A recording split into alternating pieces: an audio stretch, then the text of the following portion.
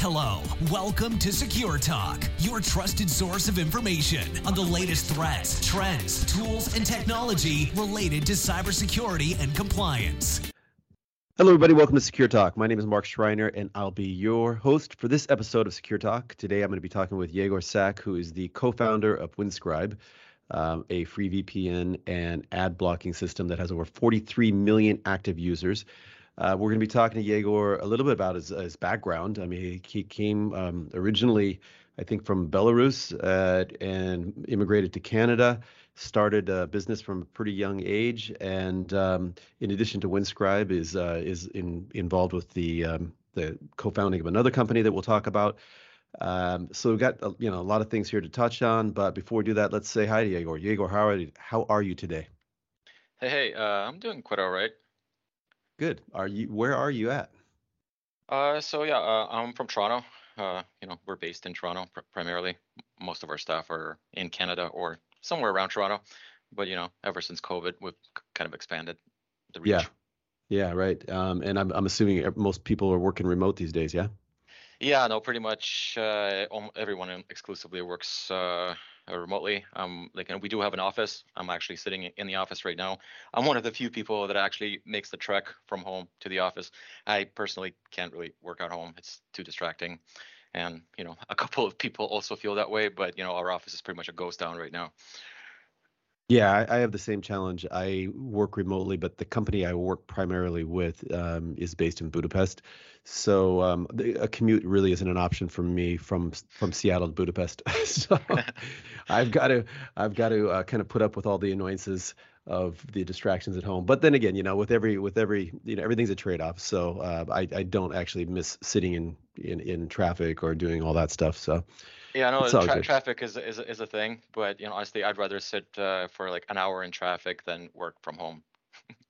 Must be. It's that bad, huh? No, Yeah. Seriously. No, I don't know. You get to that whole level of our ability to focus and concentrate. Sometimes I can go to Starbucks and I can concentrate more effectively there, even in a noisy, crowded Starbucks than I can at home, just because I'm able to tune out all those other things that people I don't know. But if I hear my kids talking about some random thing, all of a sudden I get sucked into the conversation, and of course there's the kitchen right there with all the temptation that it has. So. No, yeah, absolutely. I don't have any kids, but I do have a wife and a dog, and that's a lot of distractions just with those two. And you're never really if you work from home, you're pretty much never really at work and never really at home. You're kind of this weird limbo state. And I kind of like to separate the two, even though I still work from home regardless when I am home. But it's just nice to have that separation most of the time. Absolutely. Well, hey, before we jump into Windscribe, maybe you can set the stage and talk a little bit about your background, because you were born in Belarus, I believe, right? Yeah, that's right. Yeah, so I'm originally from Belarus. My parents in the 90s decided that they don't want to live in that country anymore, and rightfully so. Which a lot of people learned about the existence of Belarus and our crazy president over there in the last, I guess, couple of years, especially very recently with the whole Ukrainian thing. Him being one of the few supporters of the Russian government. I mean, it's not a really great place to live if you want to actually do anything, entrepreneurial. Because I mean, the government there is extremely strict. Once you get big enough, a bunch of dudes will come to your house and be like, okay, well, we're just going to take 80% of what you make. Our share, yeah. Yeah. And if you say no, you'll be in prison, right? And that's best case scenario, right? So my parents moved to Canada about in 1999. I think I was 11 or 12 at that point. Yeah, and I've been in Canada ever since. And when did your interest in the internet and coding and all that start? Pretty much as soon as I came to Canada, because I didn't have internet in Belarus. We had a computer, an offline computer for probably the last 2 years of me being in Belarus. But I mean, I didn't really use it for anything productive. It was just, video games for the most part. But, I was 10. And without internet, it's kind of hard to, learn anything. The only thing you got is, what you can bring on a floppy disk, right? And not a lot of variety over there. But as soon as we got internet and, I discovered that, hey, there's all this information out there and you can literally teach anything to yourself without, going to school. Even though I did go to school after, but, internet turned out to be a really great tool for just education and discovery and figuring out what you like and what you don't like. Yeah, I'm curious because the former Soviet Union and modern day Russia is kind of well known and recognized for their STEM programs. And I mean, you were there at a relatively young age, but did that have any impact on your kind of, you know, decision to well, I mean, you're into games, but ultimately, did that help you when you actually started using the computers for developing things? No, not at that time. Being a kid, I was not aware about any of those things. Even though, like, my dad's friend, he kind of operated a kind of software development company. Then he kind of moved it out of Belarus because he had to, because he got Right. big enough. But that was not really on my radar at the time. I was just a dumb little kid. Yeah, it's funny because so he moved his software company. Uh, I actually did hear you talk on another podcast, and something you said about bricks and mortar companies versus IT kind of or intellectual property based companies. One of the advantages if you're IP based is that you can pick up and go. And for example, I mean, I don't know if you know who Yuval Noah Harari, he wrote the book *Sapiens*. He talks about, if China were to invade Silicon Valley, what would they get? They would get everybody who's there would just leave. They'd hop on a plane and go to Mumbai or wherever, right? And I was curious with your dad's friend's software business, was that an option where they just pick up and move to another place? Like, honestly, he moved honestly, like, in the early or mid 90s Okay. at that point. So I'm not really privy to the true reasons for that move. But I mean, you're right. Brick and mortar businesses are a lot easier to take. You just come in, you take it. Staff are there. It's not really hyper technical work. These Anyone oil for the wells are most part. ours now, right? Well, I mean, there's no oil wells in Belarus, but any kind Yeah, of non-tech business, it's really easy to take. I yeah. did have an office in Belarus for one of my for my previous projects before. We kind of started up a little satellite office to do a whole bunch of dev work for kind of like a cloud storage thing that I was kind of a contractor out to build out. And we did a whole full-blown office, and that's where I learned all these kind of the different, like, oh, it's nicer to be a software company because the government is not gonna touch you, at least for now. But in order for you to be quote unquote untouchable for that period of time and have extremely favorable tax regime, you effectively have to open up all your books to the government. They see everything that you do. They see all the money flows, everything. And if they ever change their mind in the future, you Right. have not you have no recourse basically, because you are an open book to them, and then they can dictate whatever policy that they wish, right?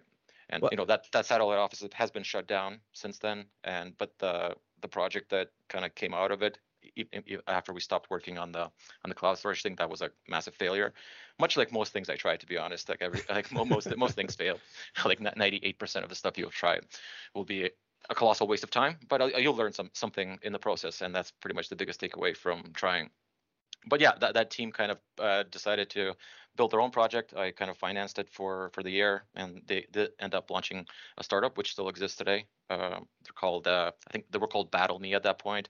Now I think it's called Rap Fame. It's basically like a battle rap application where you can battle rap like other people in the world. They're pretty big. I think they have like over like 20 or 30 million users at this point. wow, that's impressive. Yeah, it's funny because I always tell my boys and anybody I work with, as long as you learn from your mistakes, then there is some value there, right? So it's really important. But one thing I'm curious about is I've noticed that some people they have this entrepreneurial spark, and a lot of people don't. And you had it from a very young age. As soon as you moved to Canada, you started creating websites. And I think one of them was you created a video where you were smashing iPhones or something. Yeah, yeah. It wasn't just a single video. It was kind of like a series of things. I think I was like, I don't know, 17 at the time, and iPods were all the rage. People were like really obsessed with them. So myself and a buddy of mine, we kind of like, hey, what if we made a little website and kind of like got people to donate money so we can go and buy this iPod, and then kind of open it up right in the store and just destroy it immediately after purchase. Uh, I know right now it seems like, okay, what's the big deal? But at that time, there's no YouTube, there's no streaming, there's no social media. The internet was a very different place, right? And we created this website, and it got linked on all these different places. We raised, I think we raised the money to purchase this iPod, I think, in a few weeks. We did the video. It was very well received. I've done like a whole series of interviews at that time with like TV stations and radio stations, and ended up in the Toronto newspaper as well, in the lifestyle section. It was pretty cool, when you're like a young kid. Like there was like a lot of attention. So we're like, hey, cool. So what do we do next? Well, I mean, like the Xbox 360, PS3, and the Nintendo Wii were coming out shortly after. So we're like, hey, let's do those things as well. So we kind of like set up the 3 websites. We've raised all the money, I think, in less than 24 hours for all the projects.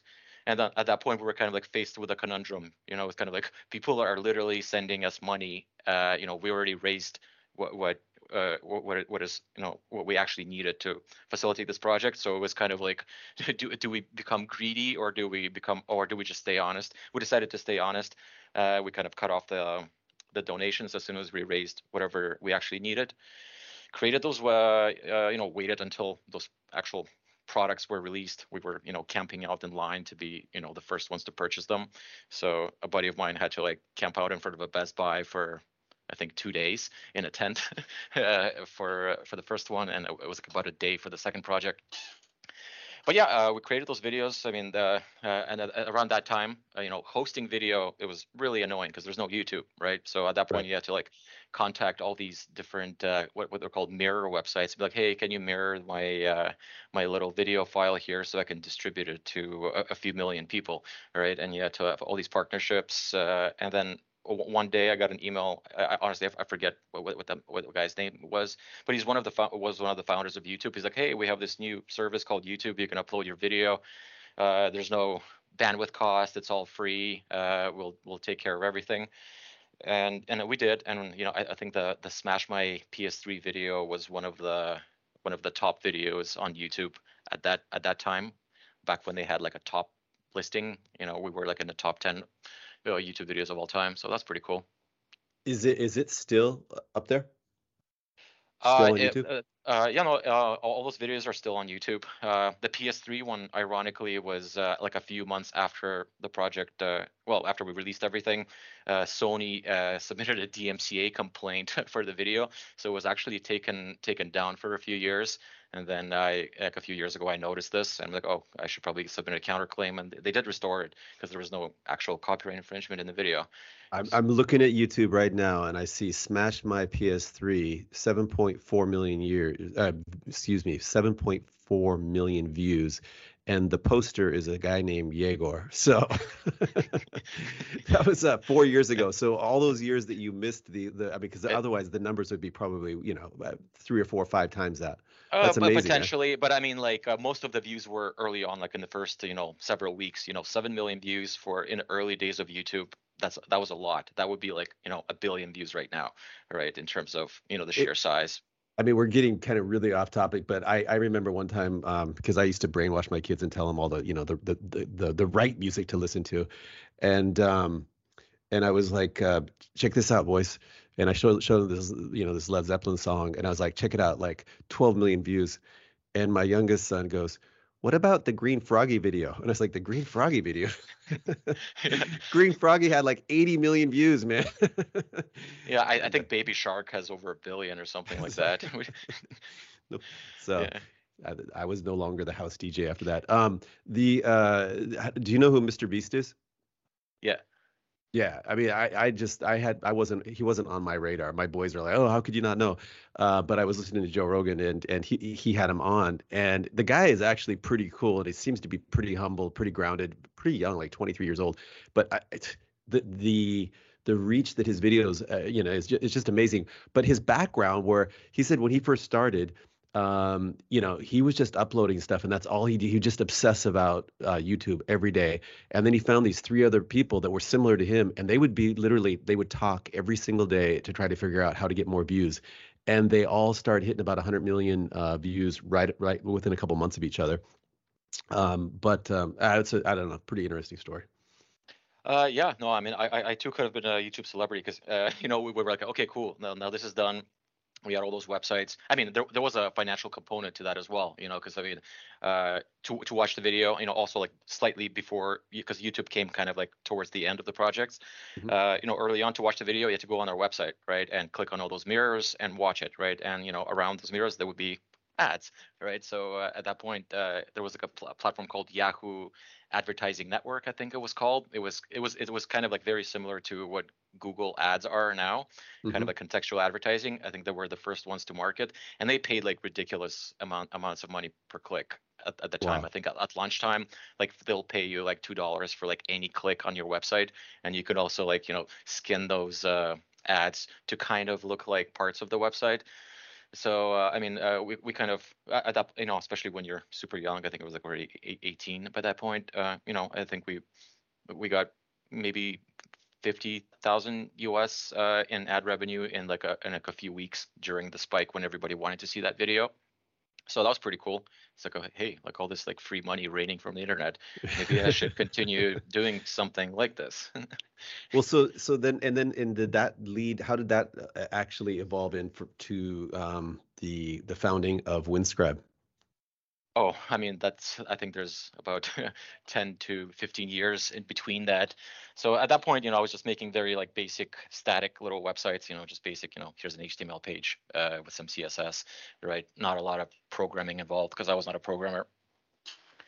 We were planning to do this iPhone smashing video because iPhone was coming out just shortly after that, but we would have to like fly to New York because it was launching in the United States, and we're in Canada, and we kind of wussed out. We're like, oh, we'll probably get beaten up there, so we basically just didn't go. Like we literally wussed out to go to New York to smash this iPhone at launch date, and I guess that was the end of my YouTube career at that point. So I was kind of like, okay, cool. I mean, let's figure out something else that's interesting. At that point, I was also operating a few of the like random like what I call like humor portals. Which is just basically collections of like funny pictures, funny videos, kind of like eBaum's World style. I don't know if that name means anything to you. It's on my E- list now. yeah, Okay. yeah. eBaum's World used to be like the entertainment portal in the early 2000s, like 2001 ish or so. So it's literally just like here's funny stories, jokes, pictures, like stuff that I liked. So I was doing a whole bunch of that type of stuff, and I was like posting on forums for where other what was called back then webmasters would post who ran similar kind of websites. Right, so to kind of like share tips, exchange traffic, buy ads from each other to like, get a little bit of traffic from them. You send some traffic back to them as well. But what I then realized is like most of those webmaster forums kind of like were broken down into two categories. Half the people were operating like funny stuff, and the other half of the people were operating porn sites at that point. And by porn, Mm. I mean it's not like the porn of today. It was kind of like these walls of pictures, and you click on like different naked ladies, and then they take you to other websites where you can see like a 60-second clip before asks you to pay some money to subscribe to something. And I'm like, okay, cool. I mean, I'm like 19 at that point. I'm like, I like naked ladies. Maybe I should do a site like that too. So then I'm like, okay, there was a bunch of software available to like operate those websites, but it was all kind of garbage. All those sites look the same, like they're literally indistinguishable from each other. Same bad user experience, I would say. So I'm like, okay, cool. I'm just gonna learn some programming and make a site like that from scratch. And I read some books, learned programming, built a site like that from scratch. And I think within a year of me actually launching it, I had the biggest site on one of these fairly sizable webmaster forums from everyone else. That was it was a lot of work, but I had it like fully automated at that point where my work the work that I had to do like day to day was consisted about maybe like 20 to 30 minutes of just literally going into my admin panel and approving and denying submissions that were submitted to my website, literally Mhm. just judging porn like for half an hour a day. uh, you know uh, it was pretty great because I mean at that point that site was generating close to 40,000 US dollars per month. I had Wow. no employees. I set up everything myself, operated everything myself. So those were kind of like the heydays, I guess, early on, early 20s. I had a lot of spare time, as you can imagine, because I mean, half an hour work per day is not a lot of time to be for the the benefits that kind of Right. come in the mail in the form of checks. So I had like a lot of spare time to do other things. So I went to university. I'm like, oh, my parents were always like, oh, why don't you go into school? I'm like, okay, cool. Well, I'll go get a degree. Why not? I have a lot of spare time. So I did do that. I went to U of T, which is the University of Toronto. Did nothing related to computer science whatsoever. Mostly like political science and geography. Got a degree in that. At the same time, school doesn't take a lot of your time, especially if you don't really study and you're kind of like, oh, exam is coming up. I'm just gonna brush up on Wikipedia and get a B because I wasn't really taking it seriously. So I passed all my courses. I still had a lot of spare time. So I'm like, okay, what else do I like? Oh, well, I like aviation. So I went to flight school, got a pilot license at the same time. That was kind of a lot of fun. Actually put it on hiatus for many years. I'm actually coming back to aviation right now. I'm going out to the flight school, rent a plane, flying around. It's really fun. But Cool. yeah, yeah. So Any particular favorite types of planes? I mean, the only thing you can rent in flight schools it's like Cessna 172 for the most part. Some other places you can get like a Diamond 40 or something like that. Those are nice, but Mhm. primarily Cessnas. Okay. Any dreams of one day working up to a jet? I mean, jets are it's like the idea of a jet is cool, but they're not fun to fly, right? Jets are like if you need to go from point A to point B and you're gonna sit in the back and get wasted, right? But it's not. It's probably not. Oh I've well, never. the Yeah. jets that I have in mind is, and the reason I ask this is, well, obviously Top Gun's out and everybody's Oh loving yeah. that, but then we just had the Seafair hydroplane races and air show out here, and so we had, amongst other things, we had the Blue Angels flying over every day, and I've seen a lot of stuff, and I'm kind of jaded and cynical, but it's still pretty impressive to see them fly over in formation. Yeah, no, that stuff is like really cool. It's just like getting access to those planes is like nearly impossible. I mean, they do. And I mean, people do sell like older MiGs, and Yeah. you can get like demilitarized F-16s in the United Dude, States. you got to have a connection in Belarus, man, that could hook you up, dude. Well, honestly, like even if I did, I probably wouldn't want to fly the hardware that they would provide, Right. because knowing how everything works in the ex-Soviet Union countries, nothing will work. The ejection seat will probably malfunction, and yeah, and it's just honestly the operating cost of those things is ridiculous. Yeah. You're gonna be paying like close to $10,000 per flight hour on that Ooh. thing. Well, for a guy who's making $40,000 a month, before, or for 20 minutes a day before he goes to college, come on, man. Eh, So, I mean, there's probably better uses of money of that type of cash than sure. 4 hours in a fighter jet per month. Yeah. Well, okay, so let's flash forward a bit here. So, what was the inspiration for you to launch Windscribe? Right. So I mean, like I guess the heydays obviously don't last. All that naked lady stuff did come to an end over the years. Especially once the adult entertainment companies that are well known today kind of like emerged. The types of sites that myself and other people in that community were operating.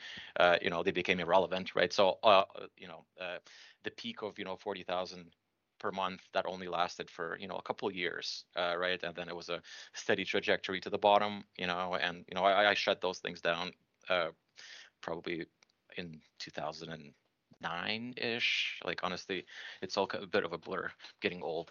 But so after that point, okay, so the money train is coming to an end. I saw it earlier on as well. Okay, this is obviously not going to last forever. So okay, what else can I do?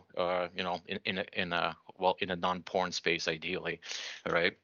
So I've tried a whole series of other projects. Since I already had programming kind of figured out. So I'm like, okay, what else can I build? Try and see if it works. And I built a whole bunch of different things. And stuff related to kind of like almost like a social network for students to kind of fill their spare time between classes, because that was one of my biggest problems when I was in school. It's kind of like, hey, I have a class at 10 a.m. and then I have a class at 4 p.m., for example, right? And I book a whole bunch of space in between, and I'm not gonna go and study because there was nothing really to study. And it's been like, hey, I would love to like go and like meet people, do stuff together, do some kind of activities, hobbies, or whatever. So I'm like, okay, like let me build a website to do exactly this. And I did. We did like a whole marketing push in Toronto with all the major schools here to kind of like get people to know that it exists. We sponsored a whole bunch of events to get people to come out, meet other people, and then the idea there was for them to start creating their own events, right? Hmm. But that Kind of like never. a meetup.com or something like that, but for students, maybe on a smaller Yeah, scale. a lot more ephemeral and kind of like Yeah. it can be like almost like one-to-one or like a small group. It's like, oh hey, I'm down to play tennis between this and this time. Who wants to like play tennis with me, for Dude, example? I thought of something like that a couple of years ago, where you could just, send up alert and say, hey, I'm going to be in Shibuya. I spent a lot of time in Asia, for example, and I'm going to be in Shibuya from this time to this time. Does anybody want to do a language exchange, or does anybody want to grab a beer, or does anybody want to go on a bike ride this weekend? Something like that. It's Yeah, yeah, actually, it was exactly like that. Yeah. So, but everybody was down to come out to events that other people would organize, but nobody wanted to create them themselves, right? So, like our biggest event, like we threw like a big kegger, like free booze. That was like the biggest turnout. I think we had like 1,000 people college show up. students, Yeah, yeah, I free think we had like booze. 1,000 people. Yeah, free booze. It's like, hey, okay, like so gel together, promote this thing. But it was never meant to be, and yeah, that was promptly shut down after a few months. And I'm like, okay, cool. Let's try other things. And like honestly, I don't even remember all the things that I tried, but there were probably close to 20 different projects that I tried between the porn days and when Winscribe over the course of probably like 10 years. Some were marginally successful. Others, were not successful at all. Primarily the second one. Hmm. Then I'm like, okay, cool. I'm building all these different projects for myself. Let me maybe I should build projects for others as well. So I put together like a small development company. I think it was called Sparkit. So we were kind of just like a development agency, right? Come in, Mhm. we'll quote you, we'll build your project, and have like a steady stream of revenue as opposed to these kind of Hail Marys. So I did do that for a few years, and while working on the very last project under that company, which was like a daily fantasy sport website, we built that out as well. It was pretty novel at the time. That was like when DFS was just like starting, but there was already established, kind of like big companies like they exist today, like DraftKings and FanDuel. Those were the biggest two guys at that point. I mean, I think they still are. So we built like a competing product. We had like a very novel scoring algorithm. We were again giving free money to people to come and join on the platform because we built it out, but we were kind of like partners on the platform as well. So and I'm not a sports guy. Like I don't really watch sports at all. I don't follow any sports. So this was not something that was like of any interest to me whatsoever. And when you're doing something that is not interesting to you and you don't see yourself as the user of your own product, it's really hard to succeed. And Yeah. what do you know? It didn't, right? So while I was already kind of on that trajectory, it's like, okay, this thing is clearly going down, the usual path. So I'm like, okay, cool. Like, what actual things do I really know a bunch about, and industries that are out there that are kind of garbage, and the products were at the time are very techy, designed for not the average person, and kind of VPNs kind of came on my radar because I was using VPNs for years before that for various purposes. And at the time, I was using a company called iVPN. They still exist today. And honestly, if you're not a Winscribe user for any reason, I still highly recommend them. They're my second most favorite VPN out there. They kind of like did a good job explaining the product. Their app was very nice. They actually implemented, like a firewall correctly, as opposed to what was the standard back then, which is basically nothing. So the firewall kind of like prevents, leaks in case your VPN disconnects, right? Suddenly, for example, they were the first. I think they were the first ones to actually implement a proper, well-made firewall. I'm like, okay, this product is actually pretty nice, but it did have downsides. So I'm like, okay, we can probably do something better than this, and that's what kind of sparked the idea to do Winscribe. Awesome. And Windscribe is a free VPN. Well, it's a freemium VPN, so you can use it for free. Okay. Right? You can sign up without any personal information of any kind. It's just literally a username and a password. That's all you need to provide to make an account. For that, we'll give you 2 gigabytes of free data per month, which is resets every month. If you give us an email, we'll give you 10 gigabytes. The idea is if you give us an email, now we have a way to contact you. So now we can send you hilarious emails and get you to convert to our paid offerings, which is what pays for everything, including Gotcha. staff salaries, the servers used by free users as well. Yeah, that's kind of the model. So if I was out in the market for a VPN, what should I be looking for, and why? And ultimately, where this is leading is why Yeah. Windscribe. Right. Well, I can break it down for you very simply. If you ever see an ad for a VPN company anywhere, or a sponsorship on a YouTube channel, you do not choose that VPN company. It's literally as simple as that. And I'll tell you why. What do most VPN companies promise in their YouTube sponsorships? That it's some random sock puppet reviewer is now promoting you a security product that they're reading off a script, or ads that promise you 100% anonymity or 100% anything and bulletproof X and Y and Z. Most of those things are effectively lies and just pure snake oil sales. And that's what I would say vast majority of incumbents in the VPN industry, which I would say is one of the most toxic industries out there, period, are that basically engage in this type of basic snake oil sales. Because I mean, like, if you're resorting to ads and advertising, that inherently involves heavy amount of user tracking, because you can't break even on ads if you don't track your potential leads. It's just literally impossible these days.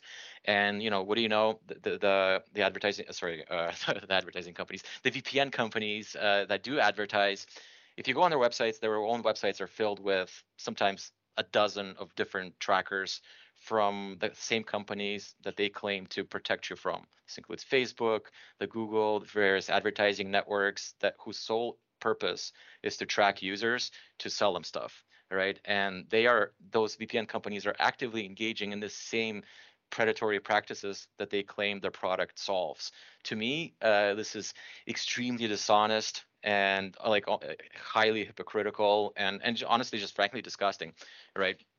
And I think that's what sets Windscribe apart is we don't advertise, we don't sponsor anyone, we don't have an affiliate program anymore. We won't pay you to promote us, unlike pretty much most other companies, except IVPN. They're still in that good book. They do none of those things either, which is why I still recommend them if you don't want to use Windscribe for whatever reason. So how did you get to 43 million active users with no advertising, no affiliate programs? Is it just simply word of mouth and communities? Well, yeah. So I should add, we did have an affiliate program early on, and we did discontinue it a few years ago because we figured, hey, this is like very hypocritical for us to also keep an affiliate program. And the reason, or the main reason for discontinuing the affiliate program is who is the biggest user of these affiliate programs? It's this parasitic industry known as the VPN review industry.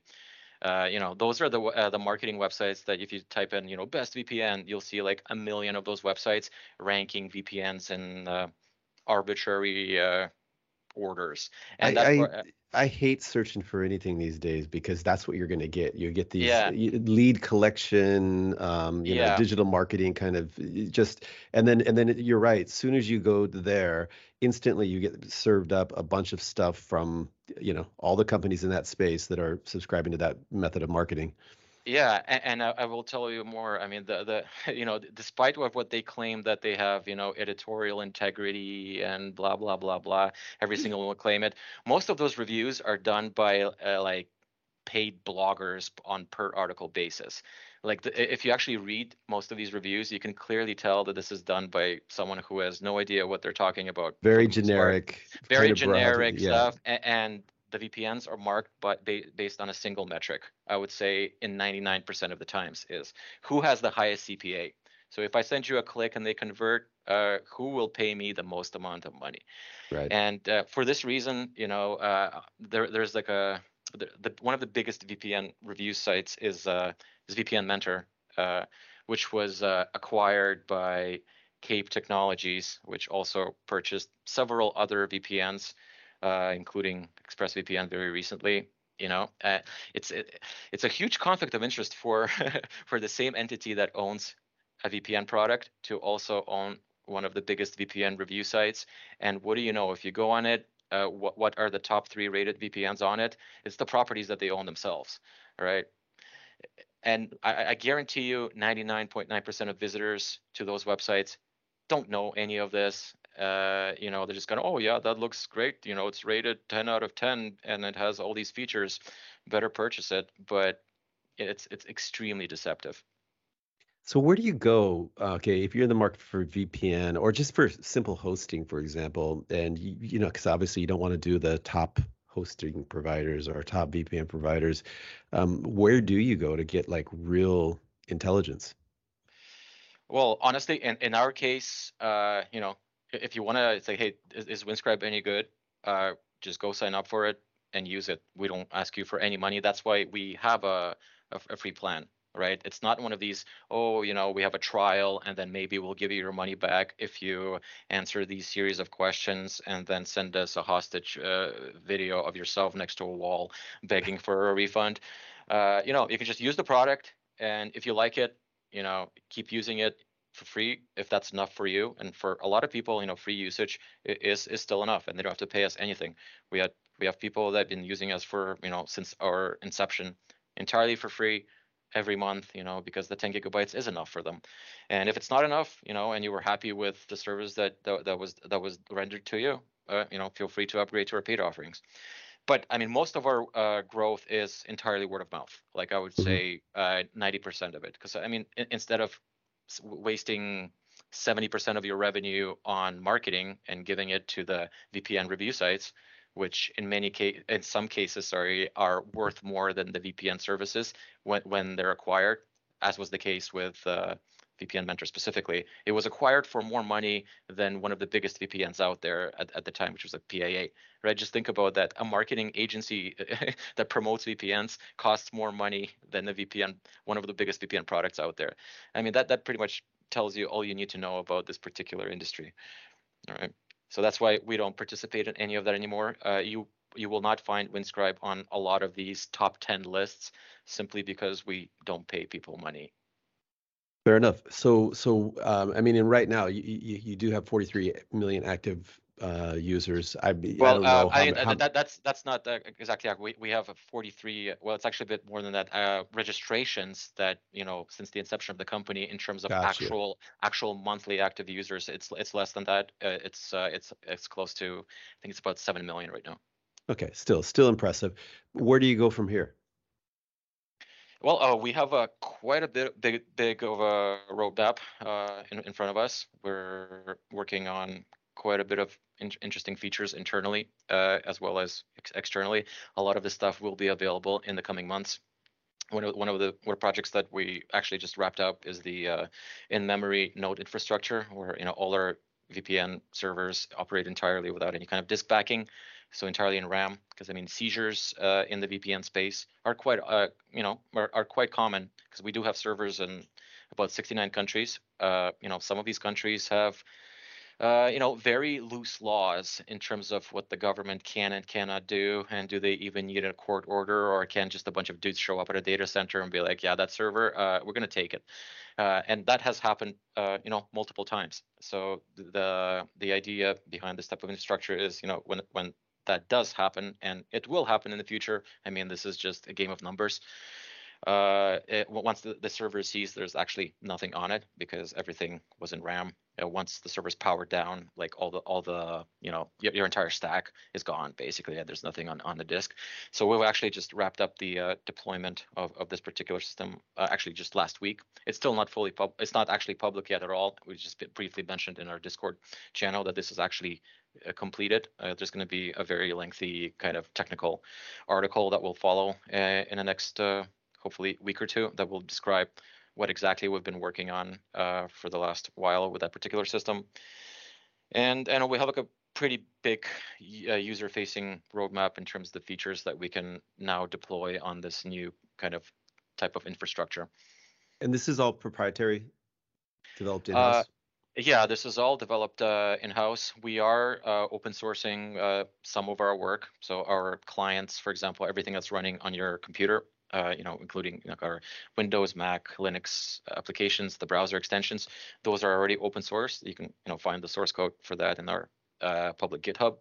The mobile applications will be open sourced very shortly as well. So the idea is like, hey, here's everything that's running on your physical device. You can see all the code. You can just go and build the app yourself if you really want to modify it to suit your needs. Here's exactly what it does. So there's no hidden anything really. Everything is above board.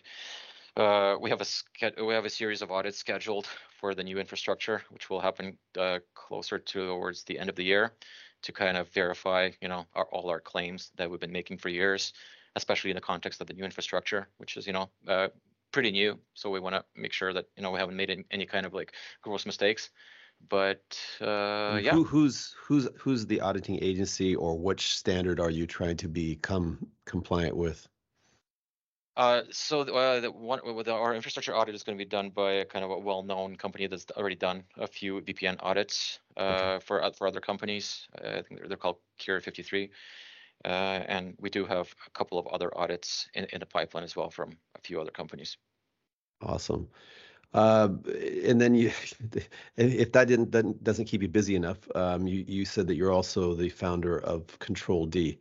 Can you tell us a little bit about that? Yeah, so Control D is a new in-house project. It's built entirely by the Windscribe team.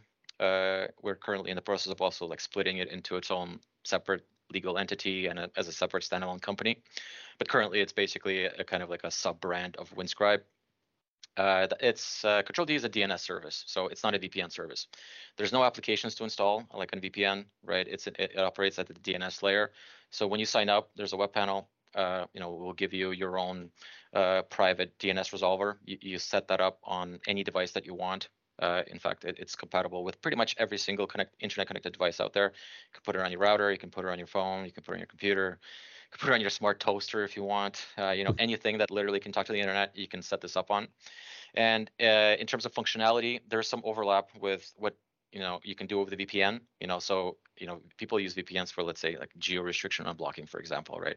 You'll connect to a server in United Kingdom, and then now you can watch BBC iPlayer, for example. That's like a common use case for VPNs just outside of the realm of privacy. Right, so you can do very similar stuff with Control D, except there's no applications for you to install for you.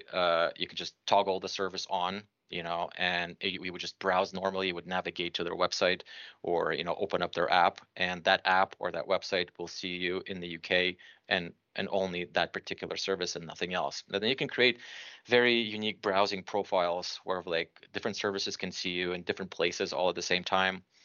There's also the privacy component where it'll block ads and trackers if you'd like. It'll block porn if you'd like. It'll block gambling websites if you want to like stop gambling and control your urges.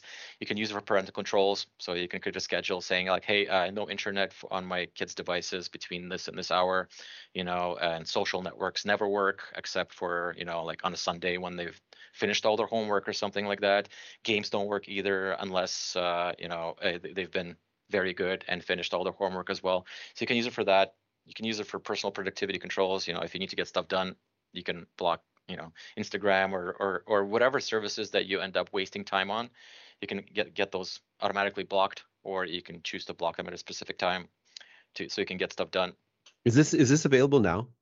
Yeah, no, that's available right now. We're just emerging from beta. It's actually been available for the last year, but very kind of stealthy. We have not marketed it. We have not promoted it. There's the only people that know about it that just kind of like discovered it, again, by word of mouth.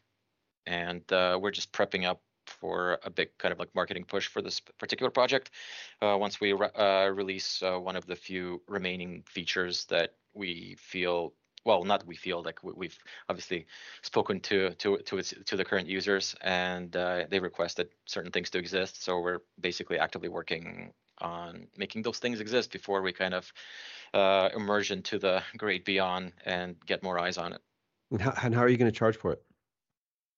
So I mean, there's two plans, all right? It's you can check it out right now, controlD.com. So there's two plans. There's the one called Some Control that basically gives you some control of your browsing activity. And by that we mean you can effectively, that's just a blocking only plan. So you can do anything related to blocking, like ads and trackers, porn, block this service, block that service.